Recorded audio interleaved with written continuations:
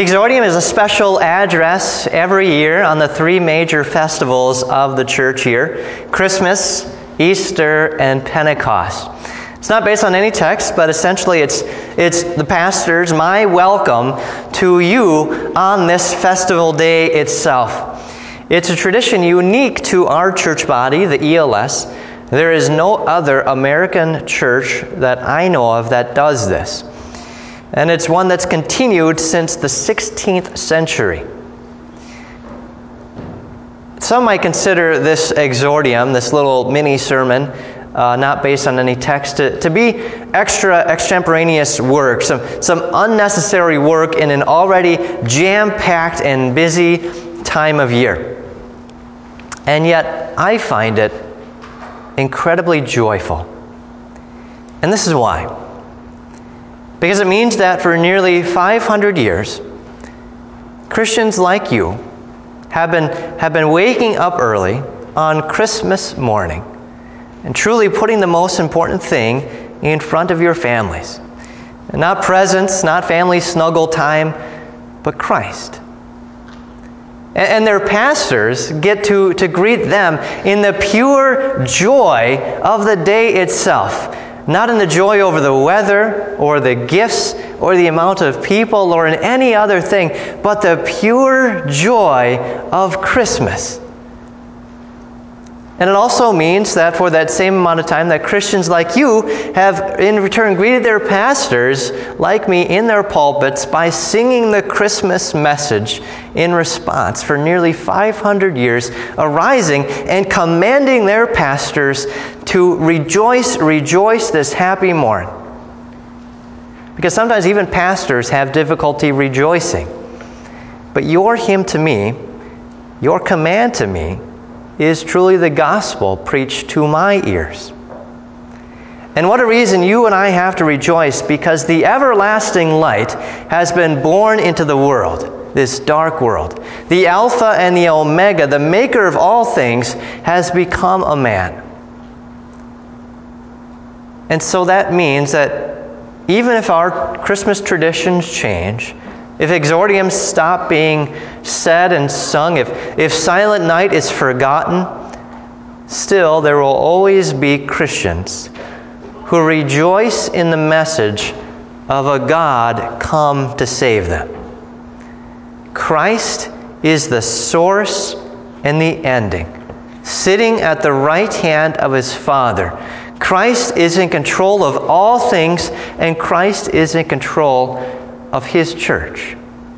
Christ is the salvation of all mankind, and Christ is the hope that future years shall see, evermore and evermore.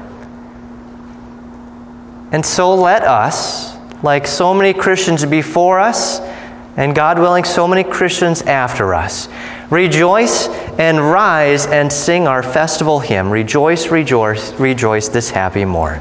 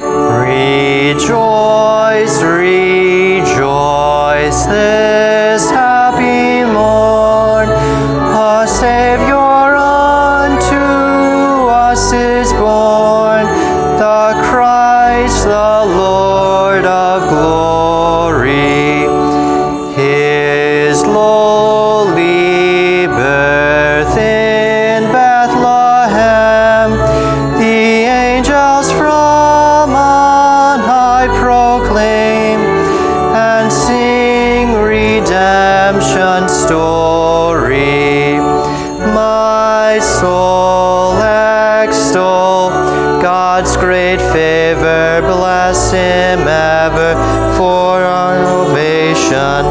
Give Him and adoration.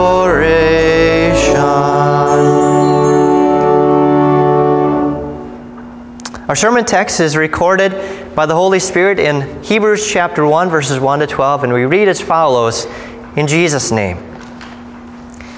In the past, God spoke to our forefathers by the prophets at many times and in many ways.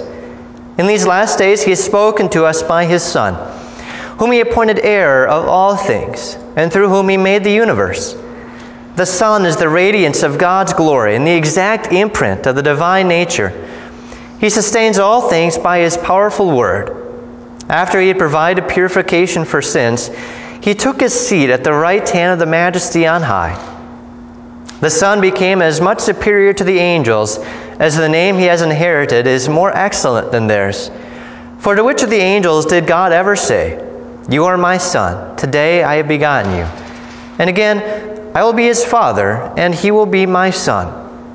And again, when He brought His firstborn into the world, He said, "Let all God's angels worship Him." About the angels, He says, "He makes His messengers winds and His ministers flaming fire." But about the Son, He says, "God, your throne is forever and ever, and the scepter of righteousness is the scepter of your kingdom. You have loved righteousness and hated wickedness. Therefore God, your God, has anointed you with the oil of joy beyond your companions."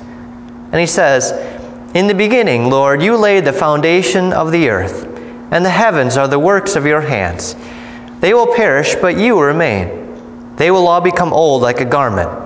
You will roll them up like a robe, and they will be changed like a garment. But you are the same, and your years will never end."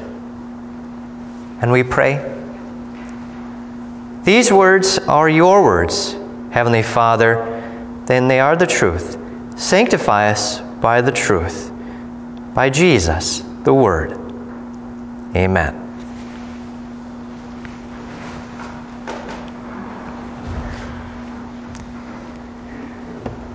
If you could imagine the darkest place in relatively modern history, you'd be hard-pressed to find a darker place than Germany amidst and during the two world wars. There's a true story that's been told of a young boy named Gunther. Gunther was born severely mangled and deformed in 1914. He was forsaken by his own mother and left to live his earliest years in a back room of his grandmother's house. Eventually, he was finally brought to a Lutheran institution of mercy called Bethel. And for the first time in Gunther's life, he was no longer seen as a shameful piece of human junk, but a beloved child of God. Before coming to Bethel, however, Gunther did not know of Christmas. Before, each day was no different than the next, as each day was dark and dirty and dim. But now at Bethel, for the first time, the whole community moved with the ever-changing rhythm of the church year, including singing with joy at Christmas a hymn like Gerhardt's, "O Jesus Christ, thy manger is my paradise, at which my soul reclineth." And all of this seemed to contradict everything that Gunther had experienced so far in his life. Nothing was a paradise. No one had loved him. All he ever heard were complaints. And so in the glow of the candles, while everyone else was overcome with warm feelings, Gunther does what he knows. And he throws up his hands and his complaint, there's a crack in everything. Gunther reveals something about Christmas. For him, there was no feeling of Christmas. For him, there was only the feeling of fear and inadequacy and disappointment. And his complaint turned into a cry for help. What's so great about Christmas? The other children there replied with some jumbled and not always coherent answers, or some simple truisms like Christmas is the 25th of December, or Christ is born in Bethlehem. But finally, one girl answered his question, "What's so great about Christmas?" with Gunther's initial complaint. Because there's a crack in everything. And the pastor there, Pastor Fritz, took up that answer and he said, "It's true, Gunther, there is a crack in everything. And God sees the crack better than we do. And the crack is so much worse than we think it is. And God sent His Son from the heavenly home to our earthly home, not to patch up the crack, but to make everything new. That is why Christmas is so great." The book of Hebrews is God's answer to the question, why is Christmas so great? It's not the animals in the stable. It's not the stars in the sky. It's not the silent night. It's not the peace in the air. It's not some adoring shepherds, not some fancy wise men, not a pondering mother, not a stalwart father. It's not even a cute baby. And some of those are conjectures anyway. It probably wasn't the silent night. And we know from Isaiah 53 that Jesus Himself was not that attractive looking. Isaiah says there was nothing in His appearance that would draw people to Him. And that was probably true even when He was a baby. But all of those things give us the warm Christmas feelings, right? Those pictures of Christmas, those idyllic pictures of Christmas, they give us the warm feelings. But if that's all Christmas is, a feeling, then Christmas is meaningless. Rather, Christmas is great because God sees every fault, every sin, every crack. He sees all, the lowly, the poor, the dejected, the lonely, the hurt, and God Himself comes to it. God doesn't send a prophet. He doesn't send an angel. God doesn't say a Christmas greeting card or a card saying "get well soon." He doesn't even send a Snapchat or an email. God sends Jesus. And who is Jesus? Jesus is the exact image of the Father. He's not the Father, but He's one substance with the Father. And because He is of one substance with the Father, He is the one by whom all things are made. John writes, "Through Him everything was made, and without Him not one thing was made that has been made." Jesus knows how everything should be because He made it. But it isn't that way. It's been ruined. And so He Himself inserts Himself into that ruined creation and becomes like it. He is mangled and deformed by His humiliation and suffering. Jesus is cracked by torture, temptation, death, and the devil. But even while He is mangled and deformed on earth, Jesus is still equal in glory and radiance to the Father. Even though He is made to be lower than the angels still worship Him. And even though he is below them according to His humanity, according to His divinity, He rules over them and commands them not to minister to Him, but to minister to us. He chooses to suffer so that we can be healed. Jesus is also eternally begotten of the Father. He's eternal, without beginning, without end. His throne is forever and ever. And yet, Jesus, who has no end as God, dies as true man. Because He rules His throne unlike any king who has ever lived or rules on earth. Jesus rules with the scepter of righteousness. And He gave up His own perfect life for His people. Jesus has loved righteousness and hated wickedness so much that He willingly gave up His own life in order to redeem the world from evil. I think about this. If it was possible for you or for me to be perfect and without sin, in theory, we could save ourselves.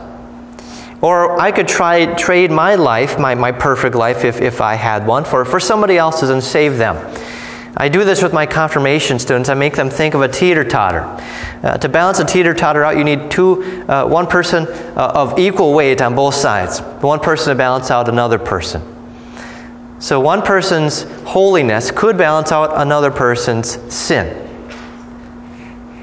But the problem is, each and every person, each and everything in this world is not just tainted with sin, but filled with sin. There is nothing, no human, that can balance all of that out. But God can. So God becomes man. And so that means the entire world is purified from sins. The original and deep crack in every single person and in every single thing in this world is restored. And so because God did what God cannot do by His nature, die, man will do what we cannot by our nature. Rise from death and live. Because Jesus rose from death. Jesus exchanges our cracks, our faults, our sins, our fears with His holiness, His peace, His heaven. We are heirs of everything Jesus owns, everything that belongs to Jesus, because Jesus made Himself our brother. This is why Christmas is great. And you confess this whenever you say the Nicene or Athanasian creeds. God became man, not just to hang out with us, but to become one of us, to restore us, to save us, not to just fill our cracks, but make us new. And He continues doing this because He is God's last word. In the past, God was content to speak to our forefathers by the prophets at many times and in many ways. But in these last days, He has spoken to us by His Son. When God gives His word, He cannot change it. He cannot go back on it. And that's especially true of His last word, of His last testament. The last and final testament is when He says that His blood is shed for you and for many for the forgiveness of your sins. The Word has become flesh and dwelt among us. He hasn't folded up His humanity like a garment. He rolls it out to you in bread and wine. This is the reason Christmas is called Christmas. Christmas literally means the Mass on Christ's day. We generally call it the Lord's Supper on the morning of Christmas. This is the eternal Word born to you today. The Word becomes flesh, true body and true blood. God's promise that you can actually see, touch, and taste. And this Word and this blood speak better things than we could ever imagine. Because all we have ever known in this world is fear and inadequacy and disappointment. And all we see is the cracked surface of a wafer and a cup. And so we cry out, what's so great about Christ's Mass? And God responds by declaring, you are forgiven. You are healed. You are no longer cracked or mangled or broken. You are made new. You are beautiful. You have a family. You are made a child of God. Heaven is yours. So what makes Christmas great? God is still the Word made flesh, true God and true man, who continues redeeming us and making us new. Nothing in this world can change that. Merry Christmas. Amen. Glory be to the Father, and to the Son, and to the Holy Spirit, as it was in the beginning, is now, and ever shall be, forevermore. Amen.